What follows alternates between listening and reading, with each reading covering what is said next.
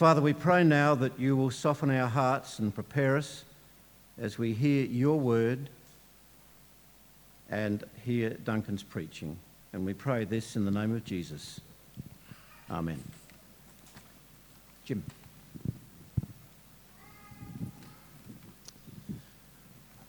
Our Bible reading is taken from chapter 1 of the book of Ruth. In the days when the judges ruled, there was a famine in the land.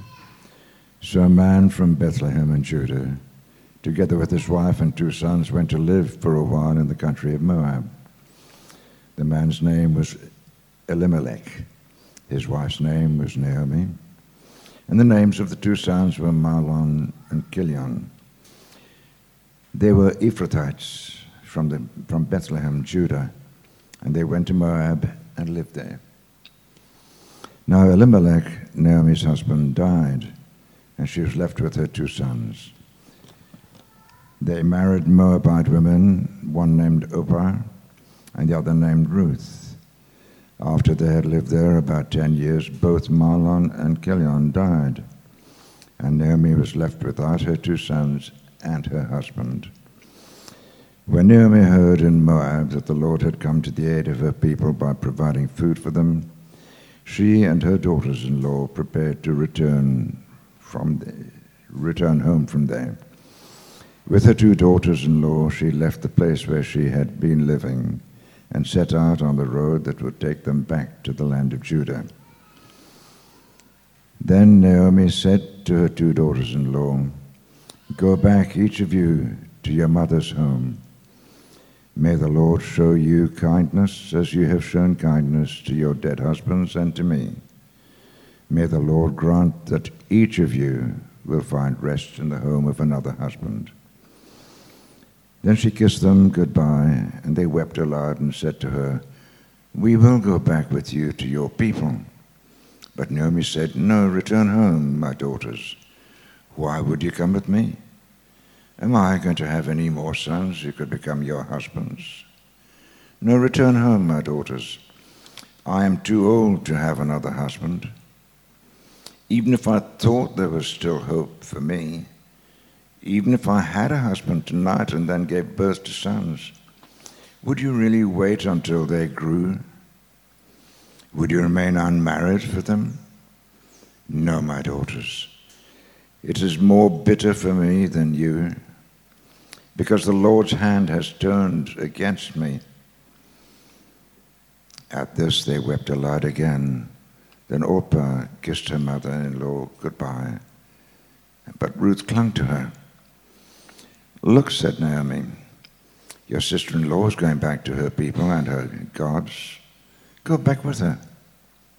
But Ruth replied, "Don't urge me to leave you or to go back from you. Where you go, I will go, and where you stay, I will stay. Your people will be my people, and your God my God. Where you die, I will die, and there I will be buried. May the Lord deal with me, be it ever so severely, if even death separates you and me."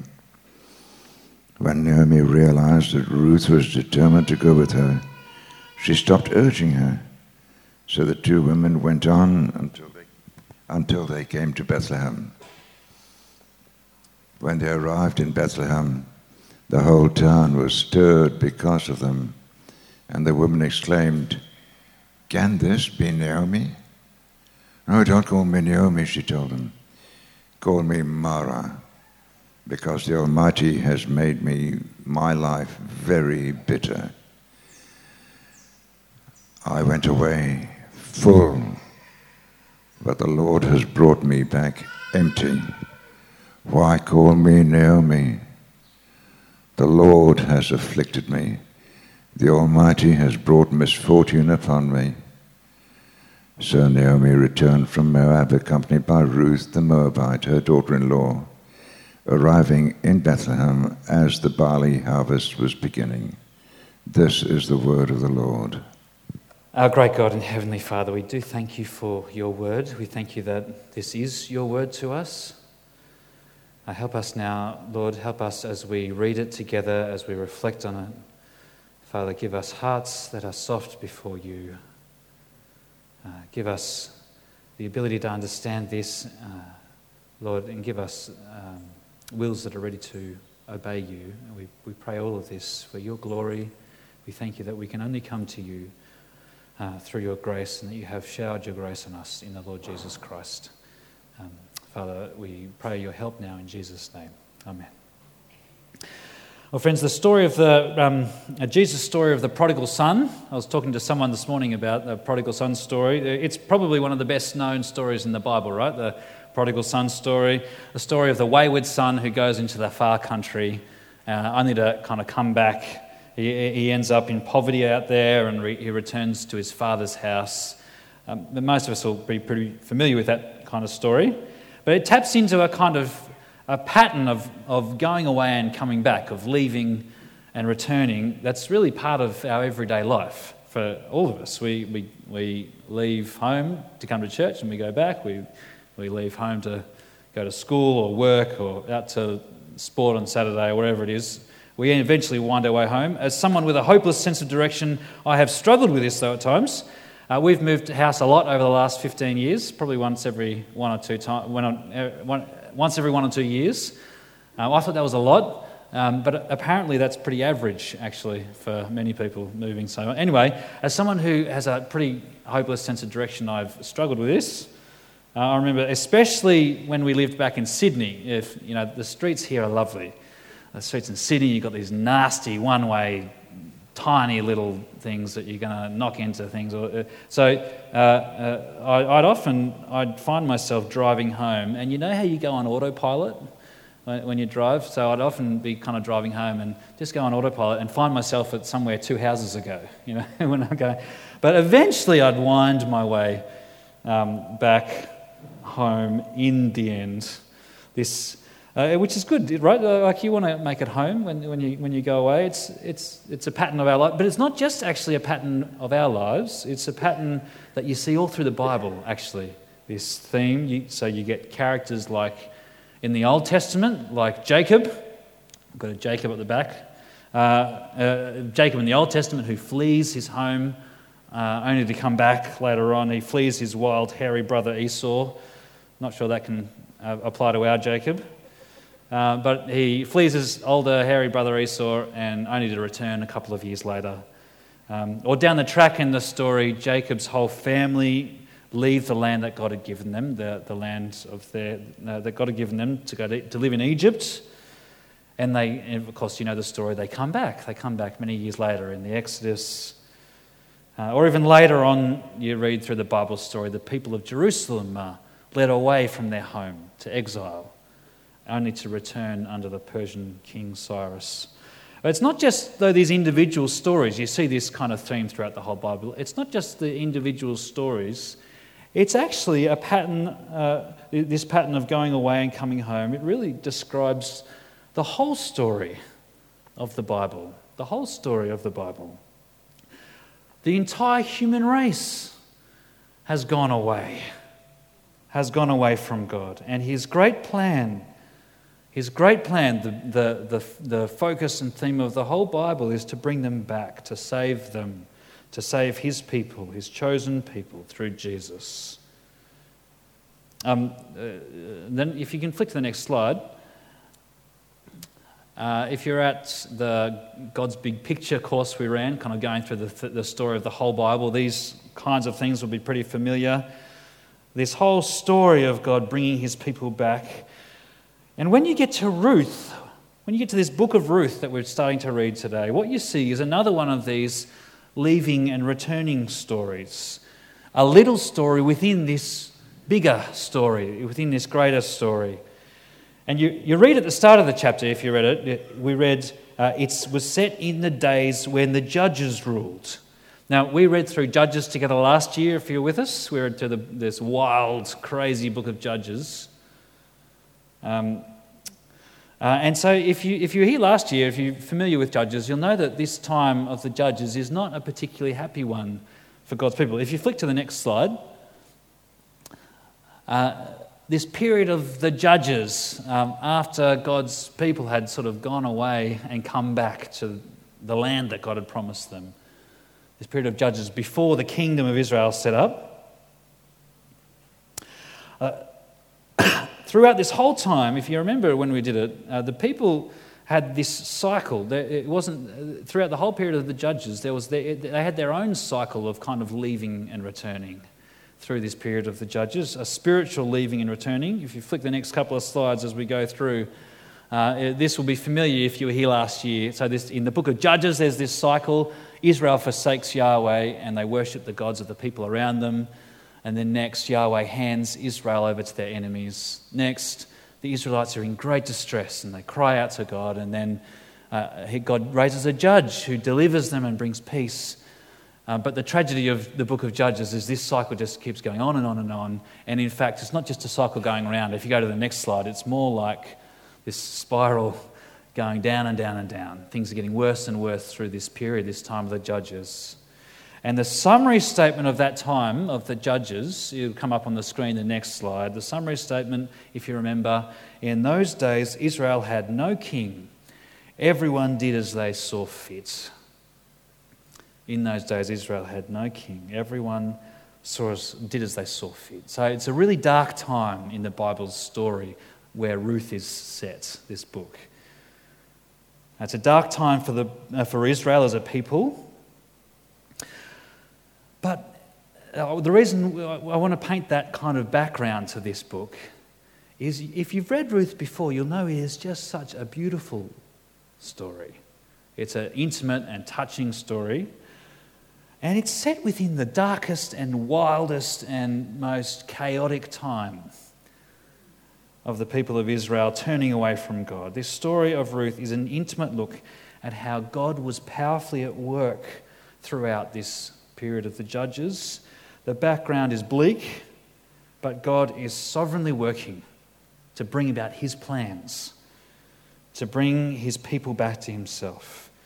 His plan to bring eventually all people from every nation back to himself through Abraham's family, through Israel, through the one man, Jesus Christ, the true Israelite. But by the end of the book, we'll see how God's work through Ruth, this book of Ruth, how God kind of works through this one person's story. We'll see how that plugs into this great story, the biggest story of what God is doing in his salvation. All right, if you have your hands out, there's a bit of an outline that may help you if you like that sort of thing. We'll work through that. And if you see there, the story begins. We're going to dive into this great story, the first chapter of Ruth. And the story begins, we're told in the days the judges ruled, there's a famine in the land. As you read on, and we saw it before, poorly acted, not poorly by me, wonderfully acted by Miriam, and read out for us by Jim, this story that you'll be familiar with now. We're told there's a famine in the land. And the story begins with really a sensible decision, right? It's a sensible decision these guys make. When I hear the word famine, I think they've run out of Weet-Bix at Woolies, right?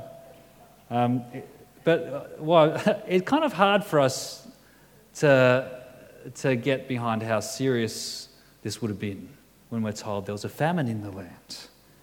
A famine really meant a good chance of starving.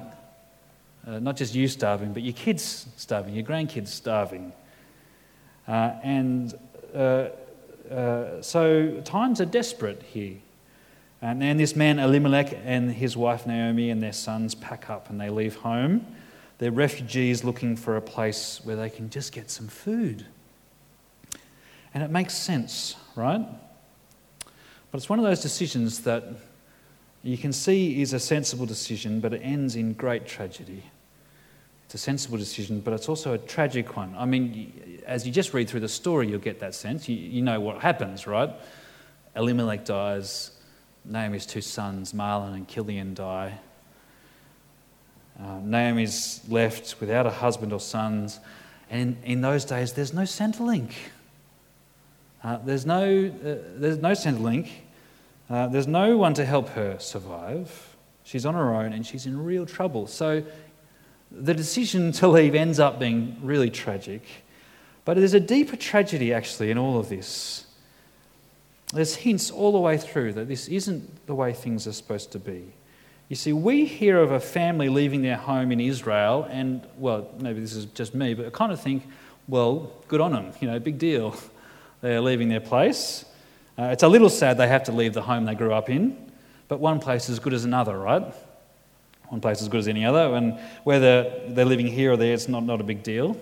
At least they've got some food to eat. We kind of think like that. And for us, there's something right about that, actually. This side of Jesus, the land of Israel no longer has theological significance.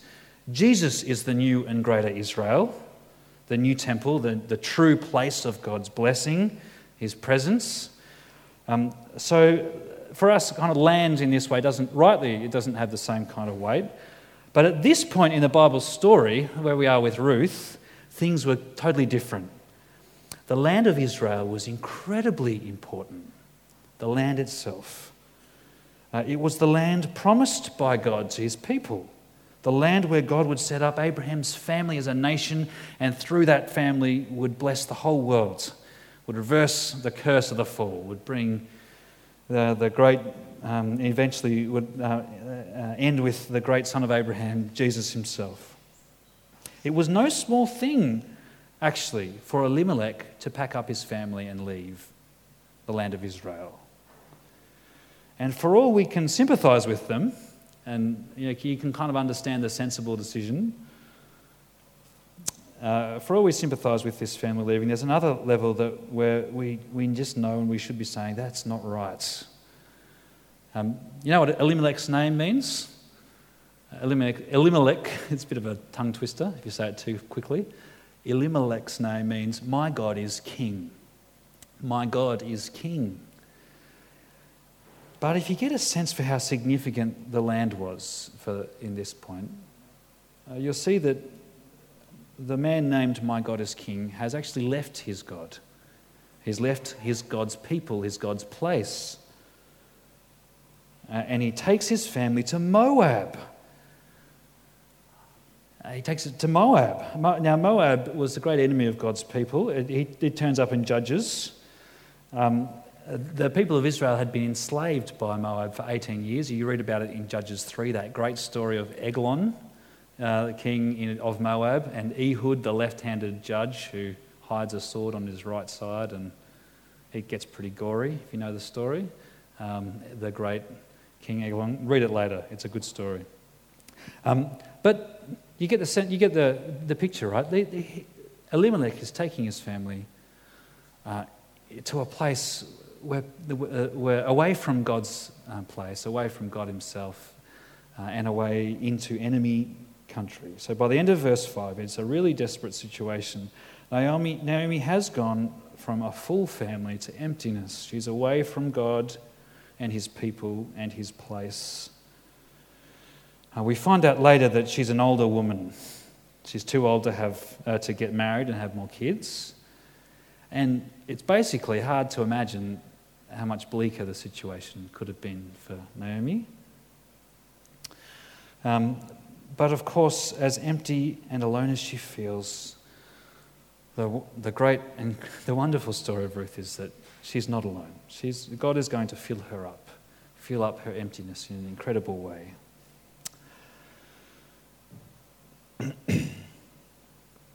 What we're going to do now, as we kind of go through, we heard the rest of the chapter read out, so I'm assuming we're kind of familiar with bits of the story.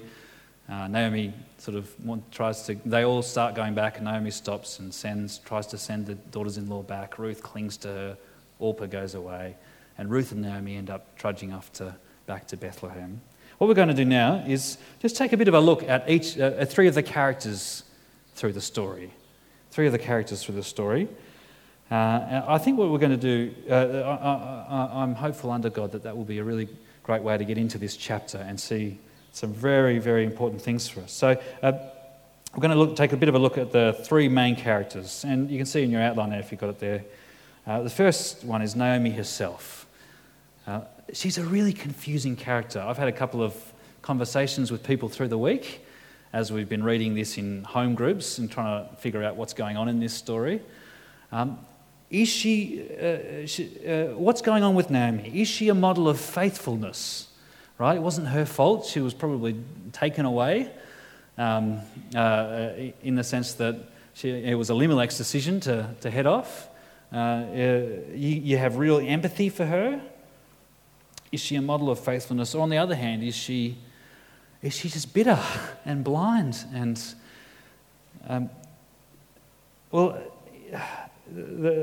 in the face of all the tragedy she faces, it is important to say that Naomi does keep her faith in God. She does. She keeps her faith in God. You see that some verses will come up. Verse 6, she hears of God's aid to his people. And she returns. She goes back. Did you notice what it says there? What causes her to return to her people is not, firstly, that she's hungry or she's desperate. What causes her to return is that she hears about something God has done. She hears good news of God's salvation. Verse 8, she goes on, you read in verse 8, she blesses her daughters-in-law. She asks that God will be kind to them as they keep going. So she does kind of show this faith in God. At the end of the chapter, verse 21, she acknowledges God's sovereignty. If that's going to come up on the screen, verse 21, we'll see if that makes its way up. She acknowledges God's sovereignty. She said, I went away full, but the Lord has brought me back empty. On one level, we'll say a bit more about that later, but do you see, at least she's acknowledging she doesn't have a sentimental kind of theology, right? She doesn't have a Santa Claus God. She knows God as the sovereign one, the Almighty, who is personally working in all things. And yet, for all of that, the big impression you get of Naomi through this chapter, by the end of the chapter, is one of bitterness and brokenness. It's one of bitterness. She has faith in God. She knows him as the Almighty, but she can't see any goodness in God for herself. She has become bitter. God's sovereignty for Naomi is a cold and terrible thing, an embittering thing. We've just finished reading through Romans 1-8 together, and one of the great high points of that is, of course, chapter 8, and the great verse in chapter 8, verse 28, God works in all things for the good of those who love him, for those who are called according to his purpose. Naomi sees God working in all things, but she can't see and she doesn't trust that God is working for good in all things. So it's no wonder that she doesn't want her daughters-in-law to come back with her, is it? To live with this God and his people. And verse 15, if that can come up, verse 15, you notice in verse 15, she sends them back. She wants her daughters-in-law to go back to Moab, and at this point, kind of realizing what Moab means. It's not just another place, it's another place under really cruel and terrible idols. She sends her daughters back. She sends them back to their gods in verse 15, to the horrible gods of Moab. It might be that her bitterness and depression has just kind of narrowed her vision in. That can happen sometimes. Bitterness and depression has just kind of narrowed her vision in so that she can't think about other people of their good. Perhaps she just doesn't have much expectation of God in the end, of Israel's God. Even though he is the true sovereign creator and Lord, Naomi's bitterness stops her from seeking to bring other people to God, other people to this God. But you notice with Naomi, it's not just that she's bitter, she's blind as well. Right down the end of the chapter, she says to the women there in verse 20, as she goes back and she talks to the women in verse 20, she says, "Don't call me Naomi."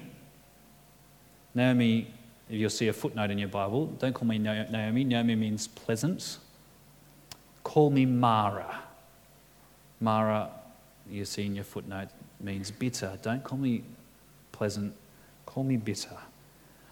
Because the Almighty has made my life very bitter. I went away full, but the Lord has brought me back empty. What do you make of Naomi, friends? I mean, we know we shouldn't be too harsh on her. I can't imagine her grief, right, and the pain that she's going through. But in her bitterness, she has become blind. It's simply not true that she has come back empty. Do you see that? It's simply not true that she has come back empty. She has Ruth, and presumably Ruth is standing right next to her when she says, I have come back empty. She has this wonderful daughter-in-law, Ruth, standing right there. So friends, which is it, this character of Naomi? Is she faithful or is she bitter? And of course the answer is yes. Naomi is as complex as you and I are. She's both a victim of tragic circumstances and also responsible for the way in which she reacts to them. And by the end of the chapter, you get the sense for Naomi, her faith is just hanging on by a thread. And here's the good news for Naomi, friends. We'll move on to Ruth in a second, but here's the good news for Naomi. God's kindness is more deep and persistent than she can imagine. Not even her bitterness and her blindness can stop it. Naomi is in for a surprise as we read on. A wonderful surprise. But what about Ruth? Naomi is kind of the focus of this chapter. Ruth comes more to the forefront in the next couple of chapters. But she's just remarkable here, right? And she stands out, this character of Ruth. Ruth, the Moabite, shows in the end more faith in the God of Israel than Naomi the Israelite. And you get that in verse 15, this incredible speech. From verse 15 on, Naomi says, look, your sister-in-law is going back to her people and her gods. Go back with her. But Ruth replied, don't urge me to leave you or to turn back from you. Where you go, I will go, and where you stay, I will stay. Your people will be my people, and your God, my God. Where you die, I will die, and there I will be buried. May the Lord deal with me, be it ever so severely, if even death separates you and me. When Naomi realized that Ruth was determined to go with her, she stopped urging her. See, Ruth, whether it's through kind of hearing about this God, Yahweh, this God's kindness and power, whether she heard it through a husband or maybe even through Naomi herself, Ruth knows she can't go back to the idols of Moab. She can't go back to her old ways, the cruel idols of her past that aren't real gods at all. She's heard of Yahweh. She's come to know the Lord. And she's determined to go with Naomi, both because of her love for Naomi, her commitment to Naomi, but also because she's determined to join with Naomi and her people and her God. More on Ruth later on, friends, but the third main character here is God himself. But you might struggle to find him if you're kind of reading through. You might struggle to find that the writer puts this story of Ruth together in this really subtle, amazing way. We talked about Judges before, right? It's in contrast to Judges. In the book of Judges, God's all the way through it. Like he's judging, he's acting, he's speaking, he's saving. He's through it in an active kind of way. But in Ruth, when you get to this story, you don't really see God directly acting in the story itself at all. You hear of him in verse 6, coming to the aid of his people. And through the chapter, people pray to him. But you don't see God himself as a kind of actor in the story very much, as a direct kind of actor. But the writer puts this whole story together in this really beautiful way. In this neat way that you're not left with any doubt about the reality that God is actually the main character here. He's the one who's acting. He's the one who's working, weaving his story and bringing about his plans. He is sovereign over it all. His sovereignty doesn't make all these people puppets, right? They really act and they really are responsible, but in a wonderful and mysterious way, it all comes together under what God is doing.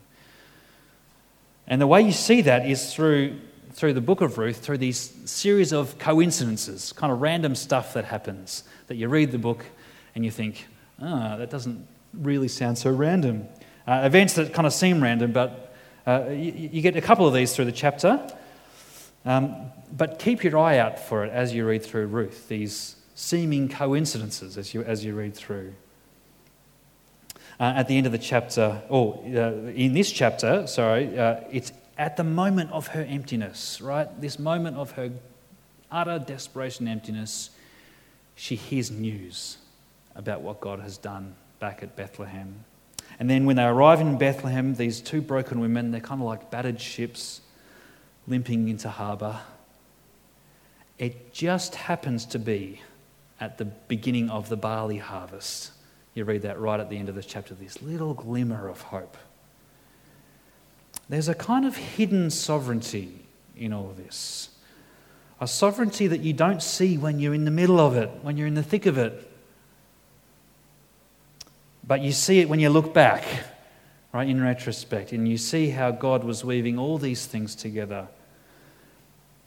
And what this hidden sovereignty, friends, shows about God's character is stunning, and it is really at the heart of the book of Ruth. And what is driving God in his sovereign plan is his heart of welcoming kindness.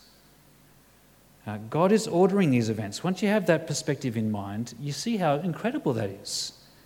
He's ordering these events to bring a Moabite, someone from the people who are enemies of God's, to bring a foreign enemy into his people, into God's family. Not just into God's family, but as we're going to read on later, in the direct line of great King David and eventually of Jesus himself. He's weaving this story to bring a bitter woman who doesn't expect much from him, who went away from him and his people.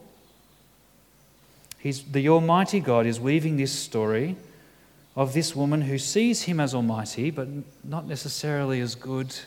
The Almighty God is weaving this story to bring this bitter and blind Naomi back to himself. He persists in his welcoming kindness with Naomi, even when you read through and you can see her own faith is just hanging by a thread. Friends, Ruth chapter 1 is just a beginning. It's just a kind of taste of, or sets up what is to come.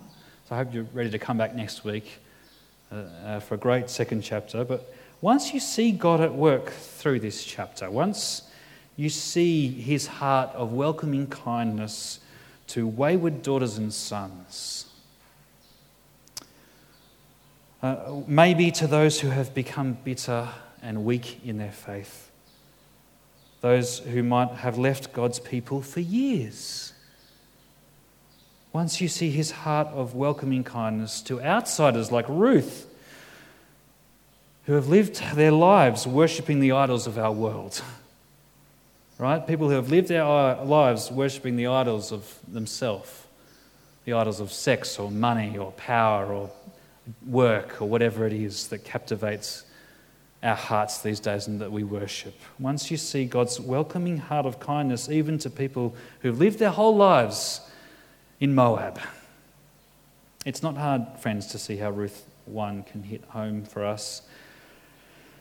The South Coast is full of Naomi's and Ruth's. We have news to tell that the Lord has come to the aid of his people. The Lord has come to the aid of his people in an infinitely fuller and more wonderful way than Naomi ever heard. The gospel we have proclaims the news that through Jesus, God welcomes prodigals home. The news that even the news that your history isn't an issue, right? You can be a Moabite and still come in. The news that even your bitterness, even your frailty,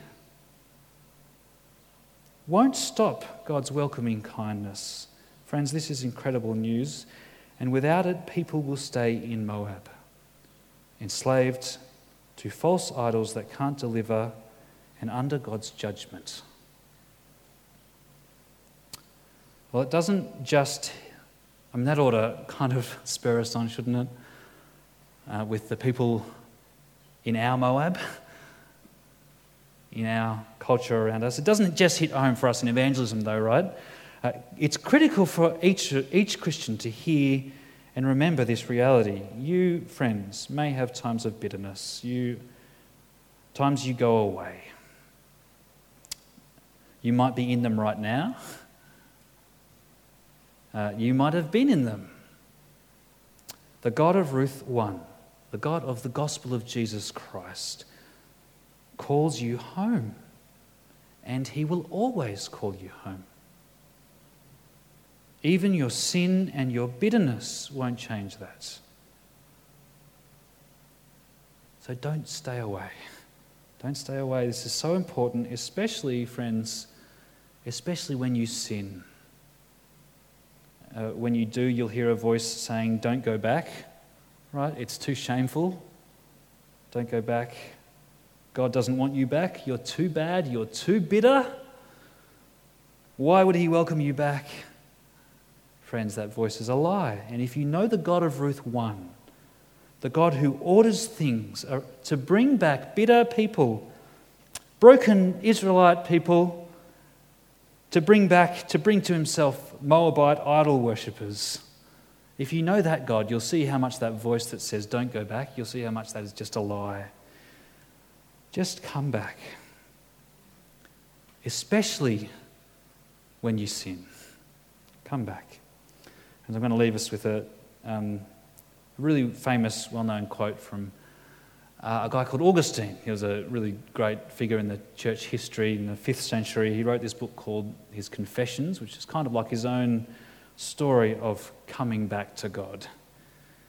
A really famous quote, really sums up a lot of what we're talking about. Augustine writes in his own confession of coming back to God, he says, he prays to God, God, you have formed us for yourself, and our hearts are restless until they find their rest in you.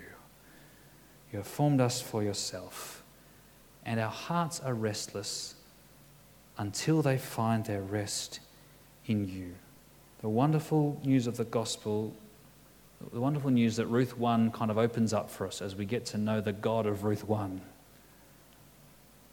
is that this God welcomes you back and will always do so, and welcomes Moabites back to find their rest in him. I'm going to read more about how that happens. It's a really gripping story as we go. I'm going to pray for us though as we finish. Father, please take your word in Ruth 1 and plant it deeply in our hearts. Father, we pray for the many thousands of people across the South Coast who are living enslaved to idols, who are living far from you, who have gone away from you. Father, open us up to your heart of welcoming kindness.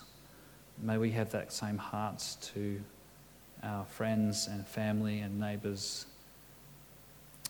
Father, for ourselves as well, those who call Jesus Lord here today, Father, help us to not buy into that lie that says that you won't welcome us back. And may we know the reality of the grace of the gospel. May we always return to you where we find our rest. And we pray that for your glory in Jesus' name. Amen.